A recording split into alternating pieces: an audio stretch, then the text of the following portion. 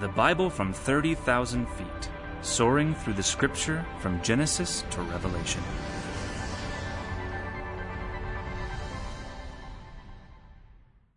So turn in your Bibles to the book of Isaiah, or we should say Ishayahu. Can you try to say that with me? Ishayahu. Ishayahu is how you say his name. He wasn't born in Rochester, New York, or in California or New Mexico. He was born in Israel, and so his original pronunciation was Ishayahu. And Ishayahu, a.k.a. anglicized Isaiah, was a prophet during 4 kings, actually 5. That the last one may have actually killed him, according to tradition. But Isaiah is like the prophet's prophet. He's like the most influential of the prophets. You know, sometimes God calls people to obscure ministries. Other times he calls them to very influential ministries. And Isaiah would fall in the latter category. He really had entrance into the palace. Some Jewish traditions hold that he was actually part of the royal family. If not, at least an aristocratic family in Jerusalem. So well-known, well-connected. Probably his pockets well-lined originally, but he got a call from God on his life. You'll see that call in chapter 6. As we begin, and again, this is a survey of half of the book. The Bible has how many books in it? 66 books in the Bible, Old and New Testament. The book of Isaiah has, interestingly, 66 chapters. If you look at the Bible, the Old Testament has 39 books, the New Testament has 27 books. If you look at the book of Isaiah, once again, it's fascinating that of those 66 chapters, the first 39 chapters are markedly different from the second part of the book, the last 27. In fact, the style is completely different. The subject is completely different. The focus is completely different. First part is mostly condemnation. The second part is mostly salvation, as the Old Testament has a theme of God's sovereignty, God's majesty, God's work through the nations, but condemning a world apart from the good news of salvation introduced in the New Testament. So there are similarities between the book of Isaiah and the Bible itself. Now, I don't think that's necessarily, well, let me put it this way. We got chapters and verses in the year 1227. So Isaiah wasn't writing chapter 1, verse 1. He was just writing. And it wasn't until 1227 that Stephen Langton, the then Archbishop of Canterbury, decided to make it easy and put numbers for chapters and verses. But it's just interesting how they coincide. 66 chapters, 66 books of the Bible. The first part is chapter 1 through 39. And these are prophecies of condemnation. Let's just call it that. Prophecies of condemnation. Not all of the material is condemning material.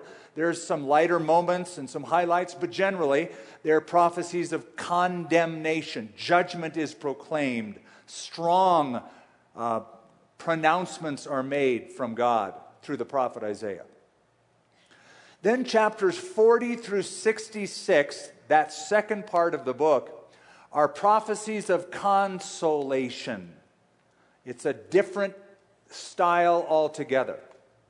So, prominently in the first section of Isaiah, chapter 1 through 39, it's government and law. Those are the grand themes, the government and law, both God's government and legal government, government and law. The second part of the book, grace and love. You'll see it. You'll see it when we go through it next time. Now, Isaiah the prophet happens to be the most frequently quoted Old Testament book, prophet, quoted from the Old Testament in the New Testament. It's very obvious that the New Testament authors knew the prophecies of Isaiah, especially in reference to the Messiah. It's interesting that John the Baptist, the cousin of Jesus who came and announced the Messiah, when he first comes on the scene, he quotes out of the book of Isaiah. A voice of one crying in the wilderness, he says, make straight the way of the Lord. Right out of the book of Isaiah chapter 40. Jesus quoted from the book of Isaiah when he started his ministry.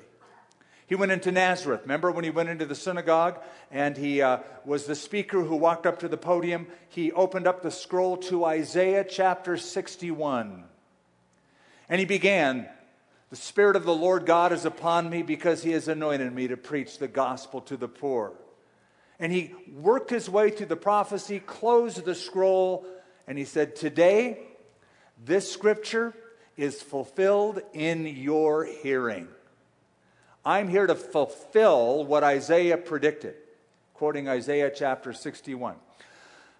21 times Isaiah is quoted in the New Testament. He is called the Messianic prophet. He is the only prophet in Scripture to specifically predict the Messiah will be born of a virgin. There are other allusions to it, but the specific reference comes out of Isaiah chapter 7. That the woman, the virgin, will conceive. The Lord will give you a sign. A virgin will conceive and bear a son, and shall call his name Emmanuel, Matthew says, which is translated God with us. It is the Messianic prophecy that specifically mentions the virgin birth. Also, Isaiah is the only prophet that calls Satan Lucifer. We understand one of his names because of the prophecy of Isaiah. Now, he's not the only one to speak about Satan. There are two Old Testament prophets that speak about Lucifer, Satan, the devil, and give a little more description. One is Isaiah, the other is Ezekiel. But in Isaiah chapter 14, we get the name Lucifer. How are you fallen from heaven, O Lucifer, son of the morning? O you who did weaken the nations, you're cut down to the ground, for you said in your heart, I will ascend above the throne of God, I will rise up to the stars of God, I will be like the Most High.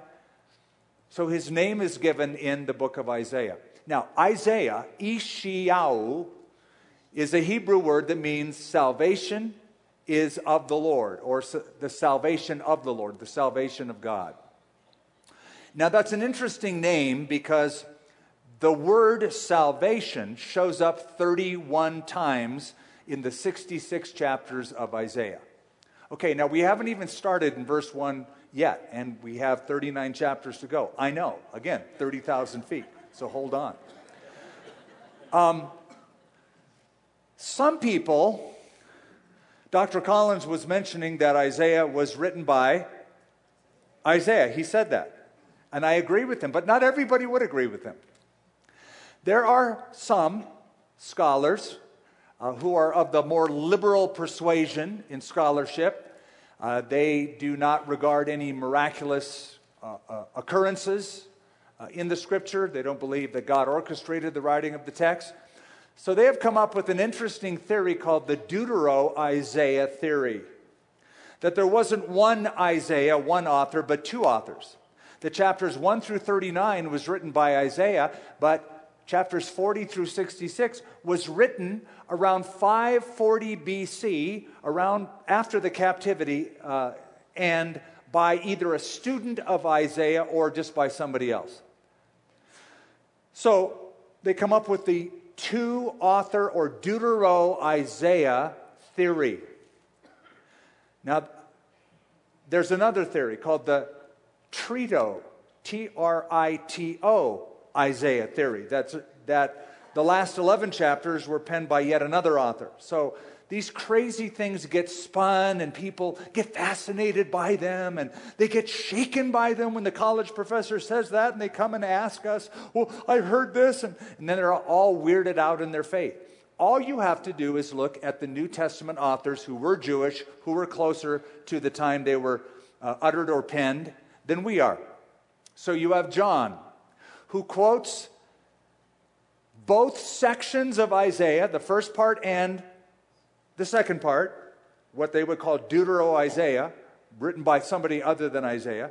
And when he quotes the first part and when he quotes the second part, he says, as was spoken by Isaiah the prophet.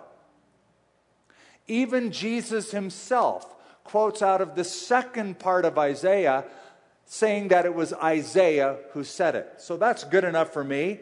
The authors of the scripture, Jewish in their orientation, much closer to the events that happened than we are. It wasn't really until the last century that people started disputing the idea of Isaiah writing it. So those are the theories of the authorship of Isaiah. You're going to see that Isaiah ministered during the reign of 4 kings. That's verse 1 of chapter 1. The 4 kings are mentioned. Actually, there's another king that is not mentioned where Isaiah ended his ministry during this king, and that is one of the most wicked men in all of the Bible called King Manasseh. Now, I bring him up because tradition says that Isaiah died by King Manasseh murdering him. And the tradition is they took the prophet Isaiah, took a hollowed out log, put Isaiah in that hollowed out log in a very uncomfortable position, then took a huge saw and sawed the log in half, cutting him in two. That's the tradition. I'm bringing that up because in the New Testament book of Hebrews, in that Hall of Fame of Faith, remember that section? It says, who through faith subdued kingdoms, worked righteousness, obtained promises, stopped the mouths of lions, quenched the violence of fire, escaped the edge of the sword, out of weakness were made strong, became valiant in battle, turned to flight the armies of aliens, not from outer space, but foreigners. Women received their dead raised to life again, and others were tortured, not accepting deliverance, that they might obtain a better resurrection. Still others had trial of mockings and scourgings, yes, of chains and imprisonments. They were stoned, again, literally, not the other way. They were stoned. They were sawn in two. The writer of Hebrews says, sawn in two. They were tempted, slain by the sword. They wandered about in sheepskins and goatskins, etc. It's believed that the author of Hebrews was alluding to that tradition, and thus, perhaps because if he's referring to Isaiah, the fact that it was Manasseh who killed him by sawing him in two. Now, something else I got to tell you. In 1946, a great discovery was made just south of the Dead Sea in these little rocky, sandy hills in the ancient Essene community. They're called the Dead Sea Scrolls. The scroll of Isaiah itself was found 24 feet long, a single huge scroll. What we had in the Dead Sea Scrolls when they discovered that, and I wasn't around 1946, but when they discovered that in 1946, now what they had in their hands is not only Isaiah, but all these other Old Testament books. We had an Old Testament manuscript 1,100 years older than the earliest manuscript we had until that date.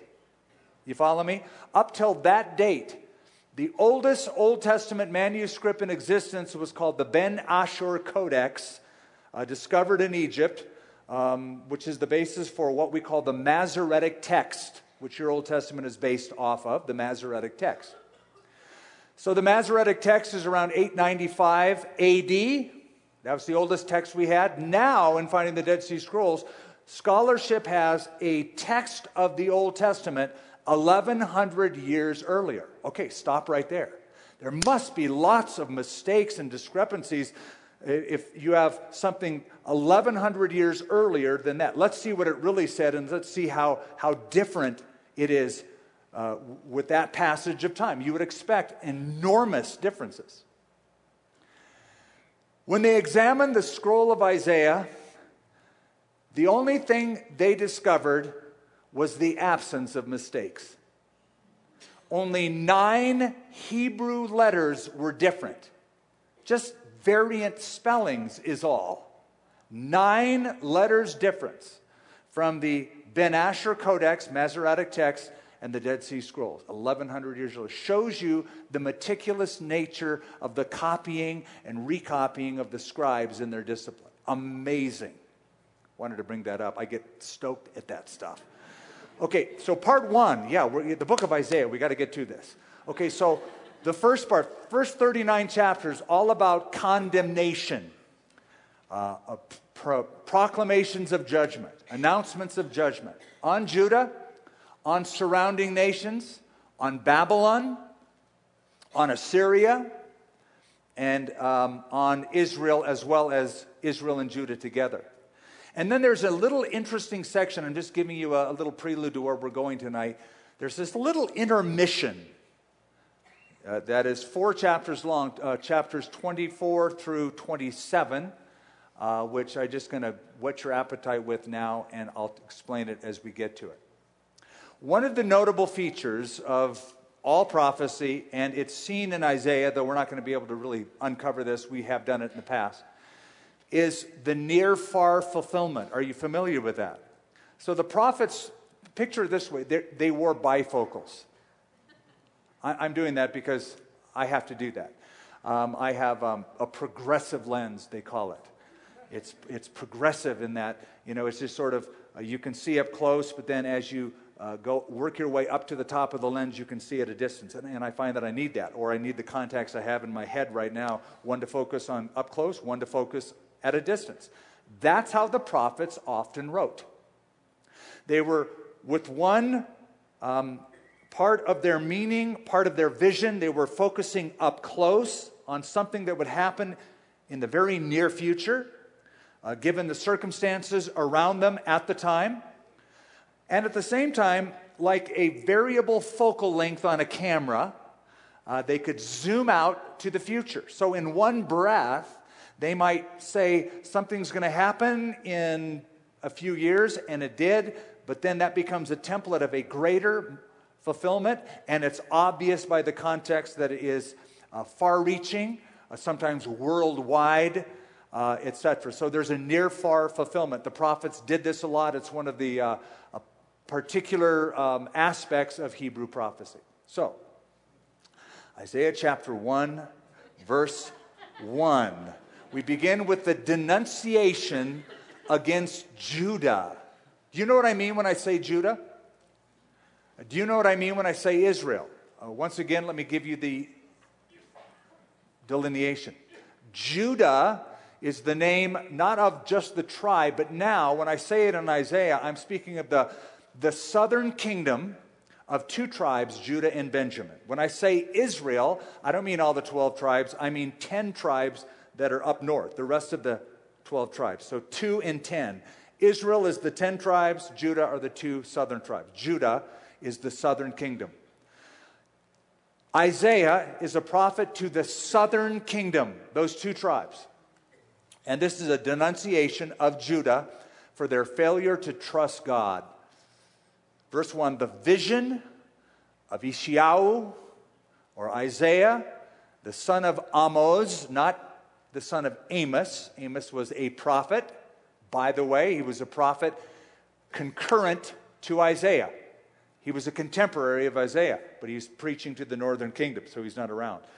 Amoz is somebody different. We don't know anything about him other than his name.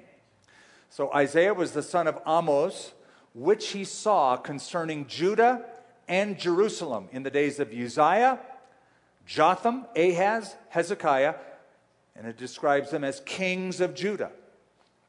Why is that important? It tells us how long this dude's ministry was. 50 years in the pulpit. Isaiah preached for about 50 years. He influenced the nation for 50 years.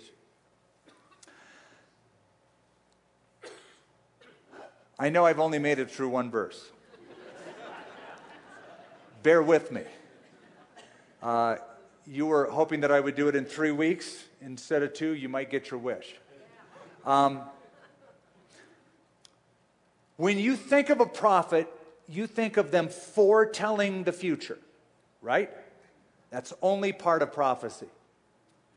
The other part of prophecy is forthtelling, speaking forth at the circumstance, at the time of need the nation was going through. It would be a message of God speaking forth to the nation about what they were going through. Isaiah isn't just foretelling their future, but he is forthtelling their failure to obey God. Now, what do I mean, failure to obey God? One of the problems Judah had, same temptation that Israel up north had, and that is making alliances with other nations for protection. Rather than just trusting God, it's just hard to do, trusting God for your well-being, for your future. After all, the Assyrians had already captured and occupied the northern kingdom in 722 BC. I know you know that date already. We've gone through it. 722 BC, the Assyrians took over and occupied the northern kingdom. 150 years later, the southern kingdom is still a free nation. They're not under the Assyrian occupation, but the Assyrians are marching toward them. So, they are facing the temptation to go make an alliance with a big superpower down south called Egypt. If you'll be our friends, we'll sign a treaty, we'll give you a bunch of money, and then if the big bad Babylonians come and start wanting to beat us up, you be the big brother who beats them up. Deal? Deal. That's the alliance. The northern kingdom tried that and failed. They did make an alliance with Egypt. 722 BC came along, the Assyrians still took them over. Isaiah is speaking to the south, telling them don't make the same mistake. Verse 2, hear, O heaven, give ear, O earth, for the Lord has spoken. I have nourished and brought up children, and they have rebelled against me. The ox knows its owner, the donkey its master's crib, but Israel does not know. My people do not consider. Alas, sinful nation, a people laden with iniquity, a brood of evildoers, children who are corrupters. They have forsaken the Lord. They have provoked to anger the Holy One of Israel. They have turned away backward. Verse 12, when you come to appear before me, who has required this from your hand to trample my courts? Bring no more futile sacrifices. Incense is an abomination to me. The new moons, the Sabbaths, the calling of assemblies. I cannot endure iniquity and the sacred meeting. Your new moons and your appointed feasts, my soul hates. They are a trouble to me. I am weary of bearing them. What's all this about? What is God referring to through Isaiah? He's speaking about all the prayers, all the religious feasts, all the sacrifices that God established. Do you get that? God told them to do it. Now God says, oh, when you do it, it stinks. Well, wait a minute. You're the one that told us to do that stuff, to make those sacrifices, make these prayers, go to the temple courts, bring the animals. Now you're saying, don't trouble me with that stuff. You know why? Because God never separates the worship you bring and the worshiper who brings it. We separate that. We try to compartmentalize that. This is who I am when I come to church. This is who I am really in the real world. God says, I see you all the time. I don't separate your worship from you, the worshiper. I know how you're living, but then you're being religious when you come to the temple. And God says, I've had enough. When you spread, verse 15, out your hands, I will hide my eyes from you. Even though you make many prayers, I will not hear. Your hands are full of blood. Verse 18, here's the answer. Come now, let us reason together, says the Lord. Though your sins are like scarlet, they shall be white as snow. Though they are red like crimson, they shall be as wool. Isaiah, from here onward, launches into a series of sermons denouncing the sins of the people and the sins of their leaders. I want you to go to chapter 5, to a familiar passage. Verse 1, now let me sing to my well-beloved a song of my beloved regarding his vineyard. My well-beloved had a vineyard on a very fruitful hill. He dug it up, cleared out its stones, and planted it with the choicest vine. He built a tower in its midst. He also made a winepress in it. So he expected it to bring forth good grapes, but it brought forth wild grapes. And now, O inhabitants of Jerusalem and men of Judah, judge, please, between me and my vineyard. Here's a picture of God planting a vineyard, giving every opportunity to the ground to produce fruit. But it is fruitless. So he's not going to continue to work it. And he asks the people listening to this, judge between me and my vineyard. What should be done? This should ring a bell. It should ring a bell because Jesus gave a parable called the parable of the vine dressers. Do you remember that parable in Matthew 21? He said to the crowd one day, let me tell you a story. There's a guy who owned a vineyard, and he put a hedge around the vineyard, and he planted it with the choicest vine, and he built a wine press in it, and he even put a tower on it, as a lookout tower. So he just dolled the place up. Then he rented it out to tenant farmers. And about vintage time, he decided, I want to see how that vineyard is doing and take some of its fruit. That was his prerogative. So he sent servants to go gather some of the product. And Jesus said, when they came, those servants were beaten up, stoned, and killed. So he sent more, and they did the same. Finally, the owner said, I know what I'll do. I'll send my own son. Surely they'll respect him. As soon, Jesus said, as they saw the son, they said, that's the heir. Let's kill him. And the inheritance will be ours. And Jesus asked them to judge what God should do. And they all say, we ought to destroy those people and give it to others. And Jesus basically said, okay, you'll get your wish. He's going to take it from you, Israel, and give it to the Gentiles, which caused quite a reaction. The scripture says they perceived that he spoke this parable against them. They knew this parable. That's why they perceived it was against them. He is using the very words of Isaiah to give that parable in Matthew 21. So, Isaiah is painting a very bleak picture, but not a hopeless one, because in the midst of the mess comes a messenger. I like that about God. We say, oh, the world's so dark, what a mess. Awesome time, great opportunity, perfect timing for a messenger. Send a messenger in the midst of the mess who brings the message of light. And so the messenger is Isaiah the prophet. Chapter 6, his calling comes to us as God gives him a vision of his majesty to prepare him, the prophet Isaiah, and to prosecute them, the people of the land. Verse 1, in the year that King Uzziah died, a very significant little phrase. Now we can date this prophecy. 739 BC is when King Uzziah, good king, who had reigned for about 52 years, brought great reforms. But the good king is dead.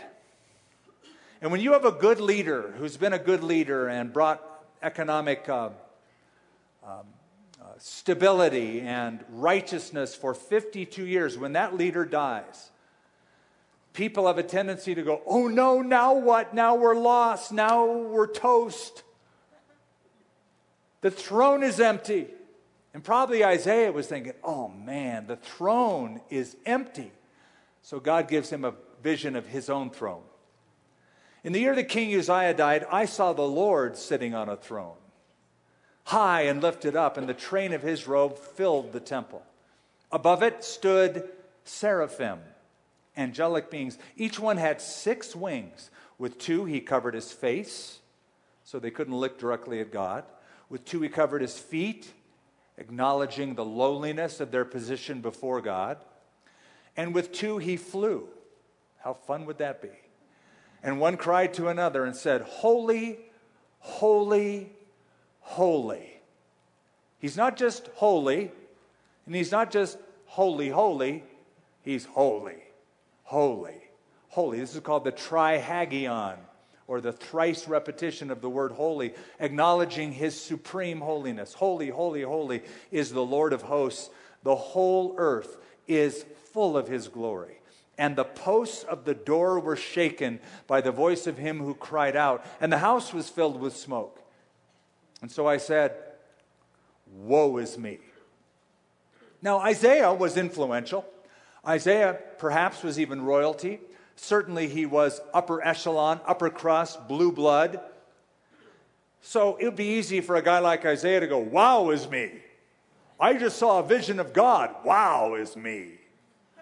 I've heard people on television, I had a vision, a dream of God, and they write books about it, and it's like, wow is me. Not Isaiah. He saw God and said, woe is me. And that's important. Woe is me, for I am undone, because I'm a man of unclean lips. I dwell in the midst of a people of unclean lips, for my eyes have seen the King, the Lord of hosts. You see, when you get a true vision of God, you see yourself in the light of who God is. And it's never, wow is me, it's wow is God, but woe is me. Because I see myself next to him. Peter, when he recognized it was Jesus who calmed the sea and could walk on water and that he's the Son of God, he realized who's in the boat with him. Peter just said this, depart from me, Lord, I'm a sinful man. Not, get a picture with me and Jesus. I'm going to post it. I'm not even fit to be seen with you. Then one of the seraphim flew to me, having in his hand a live coal, which he had taken with the tongs from the altar, speaks of cleansing from sin. And he touched my mouth with it, and he said, behold, this has touched your lips. Your iniquity is taken away. Your sin is purged. Special cleansing for special service. He's called to be a great prophet. So I heard the voice of the Lord saying, whom shall I send? Who will go for us? Then I said, here am I, send me. So this important vision, in a leaderless kingdom, God is still in charge on the throne, sending a messenger with a message in the midst of the mess. Now, in chapter 7 and 9, even in this midst of condemnation and negative proclamation, in the early ministry of Isaiah, there are predictions of the Messiah, his birth and his reign. But it is going to be fulfilled in the future, but it's couched in the local prophecies about the king on the throne at the time, King Ahaz. So, for example, chapter 7, verse 14, that famous prophetic passage, the Lord himself will give you a sign. Behold, the virgin shall conceive and bear a son, and call his name Emmanuel. That's chapter 7. That's the famous prophecy. Followed by chapter 8, where we have the birth of Isaiah's own son, his second son, with the longest name of any kid ever, Maher Shalal Hashbaz. Poor kid. You know, Johnny Cass used to sing that song, A Boy Named Sue. How about a boy named Maher Shalal Hashbaz? You think he would be made fun of? Yeah, I bet he was. It's an odd name, and if you're looking for biblical names, please skip that one. It'd be an odd baby dedication. But the name Maher Shalal Hashbaz means speed the spoil, hasten the booty. And the name of the son was a prophecy of the coming judgment, that they're going to despoil the surrounding region of Jerusalem and Judea. Judgment is coming soon, in other words. Followed by chapter 9, so you got 7, 8, and 9, another messianic prophecy, chapter 6, For unto us a child is born, unto us a son is given, the government will be upon his shoulders, and it's over the house of David, etc. So you have this kind of mix of local and far off, hopeless, hopeful prophecies all in one. John Phillips, who wrote commentaries, his comments on this book, he said this: one moment, his book is black with the thunder and darkness of the storm. The next, the rainbow shines through, and he sweeps readers on to the golden age that still lies ahead. Get used to that near and far stuff. Isaiah does it a lot. Again, we see in chapter 11, verse 1, great prediction of Jesus. There shall come forth a rod. My Bible has a capital R. Does yours? R, rod, because the translators are saying we believe this refers to a person, the Messiah, Jesus. There shall come forth a rod from the stem of Jesse. A branch shall grow out of his roots. Jesse, the father of David. David, whose dynasty God promised blessing and eternal kingdom to. David, the tree of David, almost cut down, right? Because the kingdom was divided, split, 2 down south, 10 up north. Now there's a threat of captivity. The 10 northern tribes are already gone into captivity.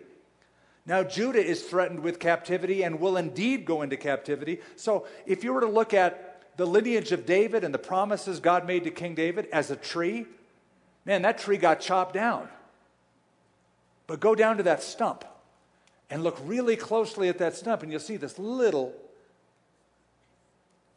stem just poking up through that dead wood, it would seem, but not dead. A little stem, a little rod coming up. What's that? There's still life in it. And that life will blossom one day. There's going to be a branch, and that branch is the Messiah, the son of David, the offspring of King David. And you say, well, how do you know it speaks of a person? You know, maybe it speaks of the nation. Because of verse 2, the Spirit of the Lord shall rest upon him, singular. The Spirit of wisdom and understanding, the Spirit of counsel and might, the Spirit of knowledge and the fear of the Lord. So here is Isaiah predicting a future restoration under this branch, under the Messiah. Chapters 13 through 23 are a bunch of burdens, they're called in the Scripture. Burdens. The burden against this nation, the burden against that nation. A burden is a pronouncement. It is an oracle. Isaiah got a message from God. It weighed on him. It was a burden to him, and he unleashed his burden on the people. He was faithful to give it to them. So there's 9 nations. I'm just going to read through them, just brush through them. 9 burdens with 9 nations. Here's the deal about these nations. All of the nations mentioned are nations that had some contact with the nation of the Jews, Israel and Judah. Let's just call it Israel here. They touched Israel, usually negatively. They hassled the Jews. So God said, I'm going to hassle you. You hassle Israel, I'm going to hassle you. So, chapter 13, verse 1, the burden against Babylon, which Isaiah, the son of Amos, saw, followed by Assyria and Philistia, chapter 14, followed by chapter 16, Moab,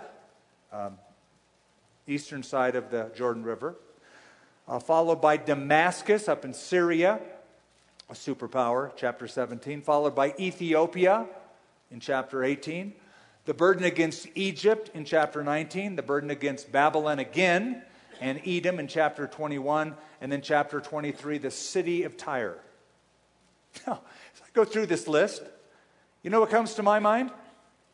What we read in the book of Ecclesiastes. There's nothing new under the sun.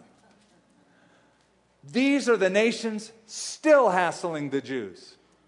To this day, many of them would love to see Israel annihilated completely, calling Israel the great Satan, and the United States the little Satan. Not all of them, but many of them. They're occupied by people who deny the legitimacy of Israel to exist. Now, why are these burdens given? Answer, probably to reassure the Jewish people in the midst of conflict, later on in the midst of captivity, that God still is on the throne, that God still has a plan. He's reassuring them of that great promise in Genesis chapter 12, whoever blesses Israel, I will bless. Whoever curses Israel, I will curse. So, he's saying, don't despair. I'm going to punish Israel and Judah, the Jews. I'm going to punish them. But then I'm going to punish the people I used to punish them. Because they are still responsible. They are the ones saying, let's get rid of those Jews. Let's mount siege engines against them and let's annihilate them and destroy them. So, that is in their heart to do that. I'm going to hold them responsible for their choice. But in their choice, because I'm God and I'm sovereign, I'm going to actually use them as a chastening rod for my people. Do you understand? So, if you don't, let me reinforce that with the prophet Habakkuk complained to God that his own people, the children of Israel, were sinful and bad and doing wrong things. And God, you ought to punish them. So God says, well, Habakkuk, since you're bringing it up, I want you to know that I'm going to do something that's going to cause your ears to tingle and everybody else who hears about it. I'm actually bringing the Babylonians as my chastening rod to take your people captive. I am going to do something about it. Then Habakkuk gets all mad again at God. God, I know we're bad, but they're worse. Why would you use somebody worse to get at somebody bad? Because it's going to work. It's going to work.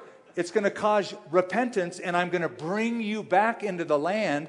And for their sin of wanting to destroy you, don't worry, I'll get them. It's an amazing display of God's sovereignty. So it's sort of like this. Let's say I break into your house. I never would. But for the sake of analogy, you see, hey, Pastor Skip is breaking into our house. And so you call the police. Rightly so. You call them to protect yourself. But when the police come to arrest me to protect you, they discover in your house a meth lab. Now it's different. And they notice above your fireplace the original Mona Lisa that you've stolen from the Louvre in Paris. And so now you're really in trouble. They've come to arrest me, and they're going to get me for what I did, but you're also guilty of crime, so guess what? You're going to probably be in longer than I am. So God is using all of that this way. Chapter 23, verse 1, the burden, there it is again, the burden against Tyre. You know Tyre, it's right up on the Mediterranean coast, north of Israel, modern-day Lebanon, ancient Phoenicia. The burden against Tyre, wail, now listen carefully to this prophecy, wail, you ships of Tarshish, for it is laid waste, so that there is no house, no harbor. From the land of Cyprus it is revealed to them, be still, you inhabitants of the coastland, you merchants of Sidon, that city next to Tyre, whom those who cross the sea have filled. Stop there. After this prediction was made, Tyre, the city of Tyre, was besieged 5 times. The last time it was besieged, it was destroyed by a guy named Alexander. Yes, that Alexander. Alexander the Great. Now, it says here in verse 2, whom those who cross the sea have filled, right? So you got that before you. Now listen to this. This is another prophecy to the same city out of Ezekiel chapter 26. God says, I will scrape her dust from her and make her like the top of the rock. Okay, hold those thoughts. Philip of Macedon, ruler of Macedonia, had a boy named Alexander. He didn't think he'd amount to much. He thought Alex was a good kid, but he's not going to really be much of anything. He's a bookworm. He's kind of an indoor kid. That's how Alexander was at first. So Philip decides to hire a tutor for him by the name of Aristotle to be the personal tutor to Alexander. Well, in the midst of his education, Philip of Macedon is murdered. The murder is blamed on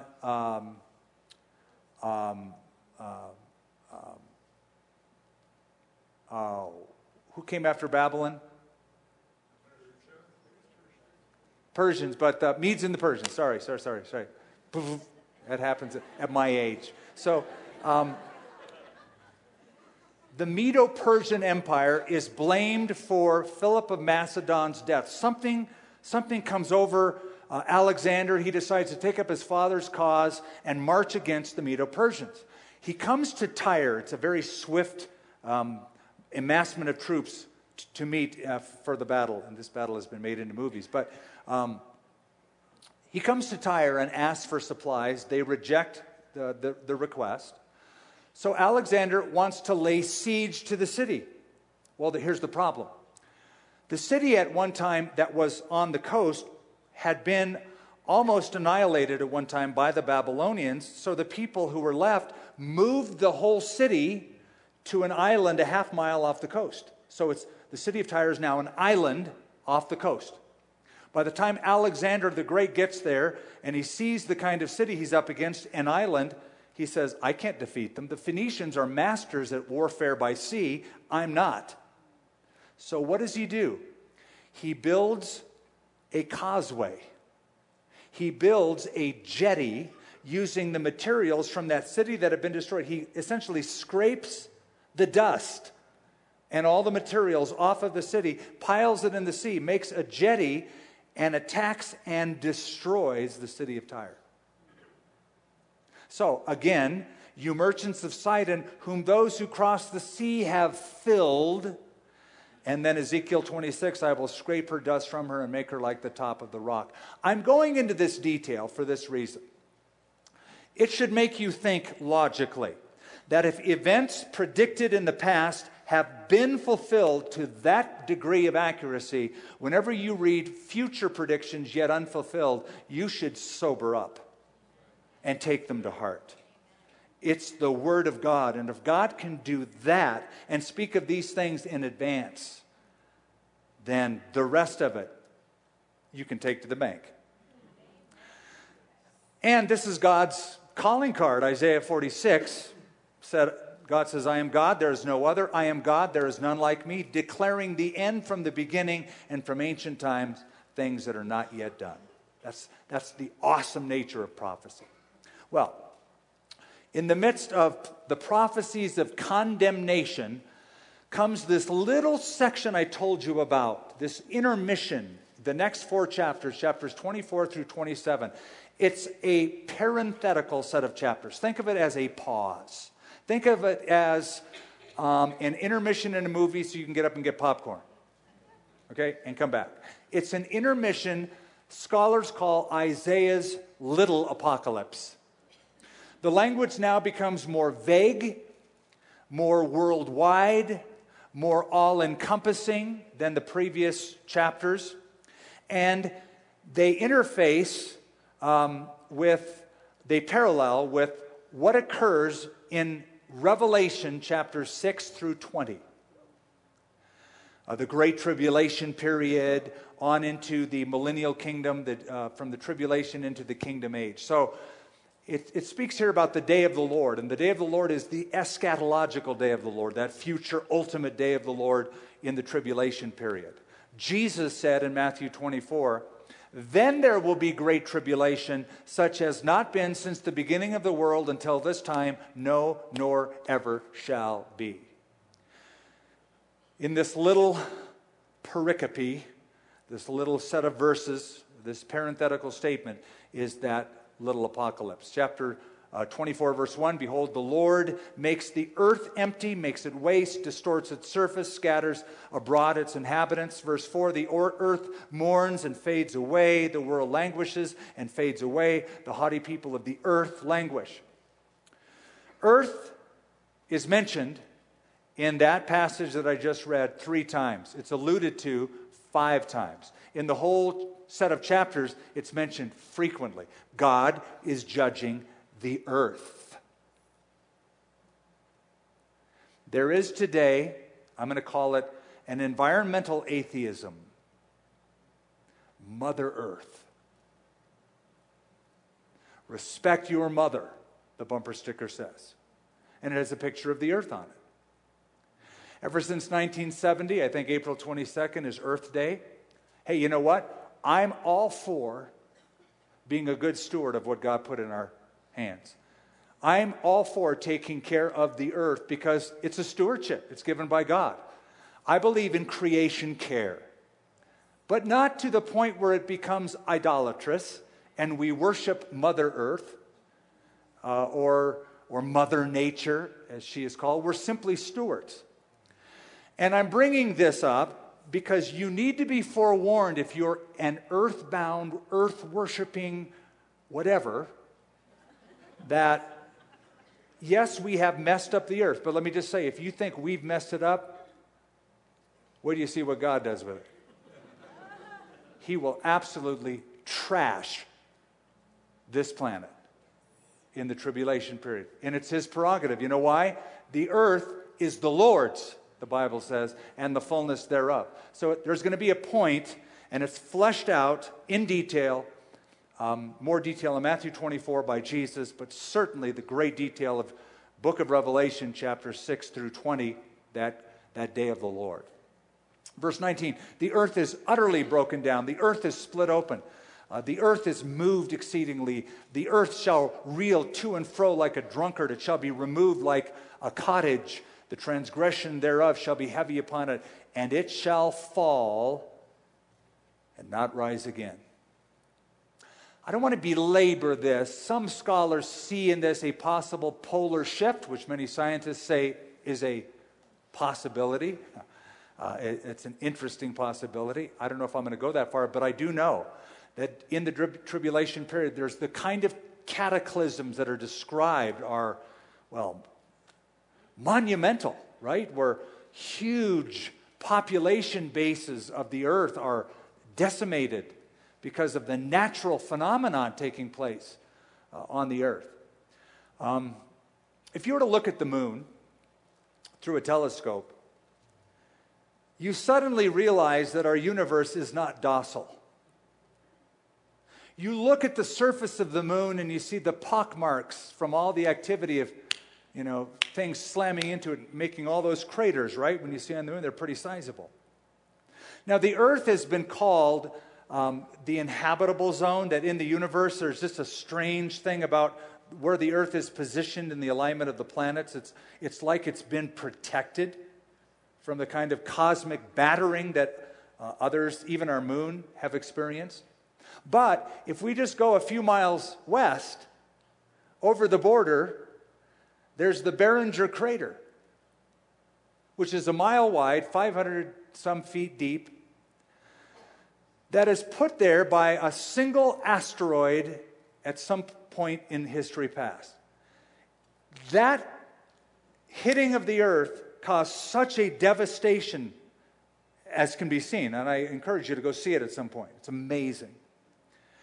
The surface impact that created that great Barringer crater is, or was, 40 million tons of TNT's worth of surface impact. In other words, when that asteroid hit the earth, it created the kind of blast equal to 1,000 times greater destructive power than the bombs that went off at Hiroshima and Nagasaki put together. In Revelation, the book of Revelation, one of the judgments on the earth is great hail from heaven fell upon men, and each hailstone will weigh a talent. A talent is 125 pounds. Some of you remember those old ice houses. I used to work in one as a kid. You could get 25-pound blocks of ice for a couple bucks. Anybody remember those? No? Okay, so I do. And it was at Hugo's Delicatessen where I worked. And I'd go out there and chip off the ice blocks and sell it to a customer. And they're like sizable chunks of ice.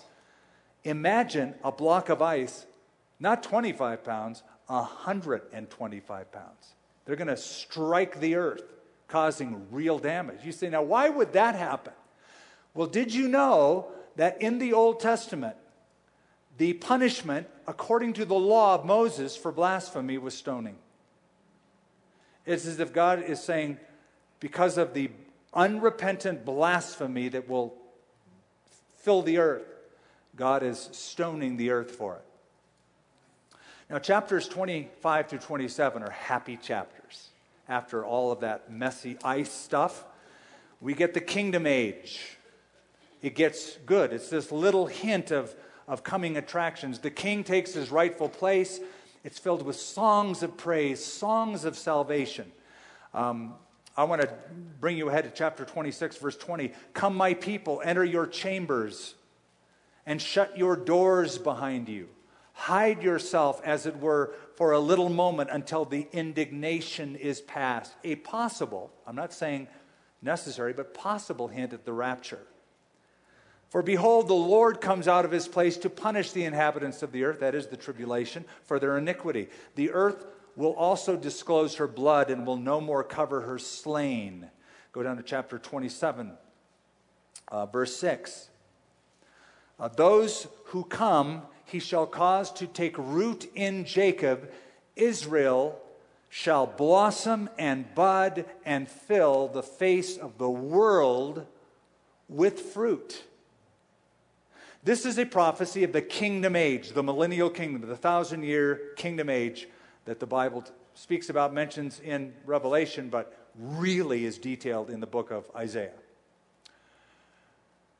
I worked in Israel for about 6 months on a farm, and I saw the kind of fruit production that country was capable of. Now, that was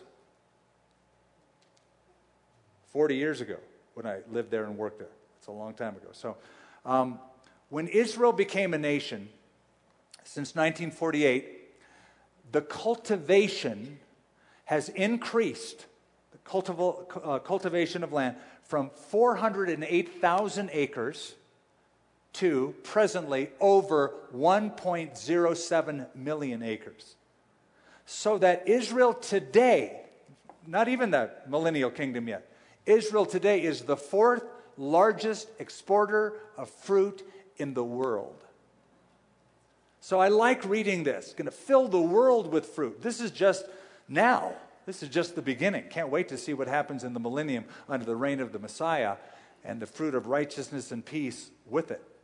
Now there's a series of woes in the next few chapters. We're moving pretty well here, speedily through this, although time's up and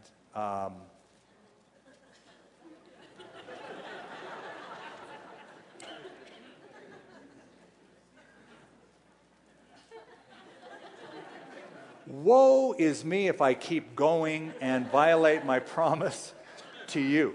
So I'm going to heed the woe and go, whoa, slow down, and we'll pick up the rest next time, shall we? Father, thank you. I know I get excited about these things, and maybe takes too much longer than I should, but nonetheless, we thank you, Father, for the amazing predictions of a man who lived when he did and yet was able to see such clarity, especially things concerning the Messiah. A virgin birth, his name called God with us, a person who would be born, a son who would be given, who is the Prince of Peace, and the mighty God, the everlasting Father. All of that could only be fulfilled in one person. And then he saw Isaiah 53, the suffering servant, the crucifixion of Jesus. And it's just so unmistakable. Father, I'm wondering if perhaps somebody is here who maybe for the first time has considered the power of prophetic scripture. That we're not dealing with another holy book like so many others that are in this world. It is filled with very detailed, complex predictions that nobody could ever know in advance, and yet written in advance. So that when it happens, and it has so much of it, we're blown away. And it draws us to believe in you and to place our faith in you for the rest of it. But some people here haven't even begun by trusting in the God who created them and placed them here not by accident, but on purpose. They have a purpose. But Lord, they're wandering until they place their trust in you. I pray that some here would just take a simple step of faith in saying yes to the hero of the Bible, Jesus himself. The one who said, "Come to me, all you who labor and are heavy laden. I will give you rest." I pray that some might put their trust in Jesus right here tonight. Heads bowed, eyes closed. You're here tonight. You've never given your life to Christ, or perhaps raised in a religious home, but you're not obeying Him. Maybe you need to rededicate your life. Maybe you just need to actually dedicate your life where it's real and honest and truthful. If you've never done that, I want to give you an opportunity right now to invite Jesus into your life, into your heart. If you want to do that, with our heads bowed, our eyes closed, I want you to raise your hand up in the air. Keep it up for just a moment. I'm going to keep my eyes open so I can acknowledge you and I can pray for you. I need to know who I'm praying for. God bless you and you. Right there to my right, in the middle, and right a few rows back. And a couple of you on the right, again, over here and up front. Anyone else, raise that hand up. Raise it up high.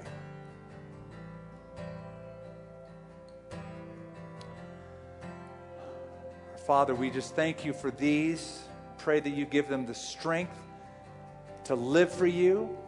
We pray that you will change these lives. Forgiving of sin, we know you'll do that.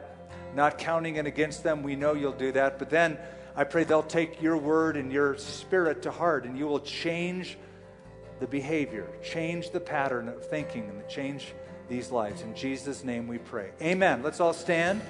I know it's overtime, but as we sing this last song, if you raised your hand, I'm going to ask you to do something very quickly. Get up from where you're standing right now. Find an aisle and stand right up here. Come right up front. I'm going to lead you in a prayer to receive Jesus Christ. I want you to know that you know that you know that tonight was the night you said yes to Jesus. You just get up and come. You raise your hand in the front, in the middle, on the side. I'm going to wait for you. I'm going to wait for you till you come. But you get up here and make that stand for Jesus. You can hear the encouragement of those around you. Yeah. So good. Yeah. Come on up. Not for a minute was I forsaken. So glad you came. Come on over.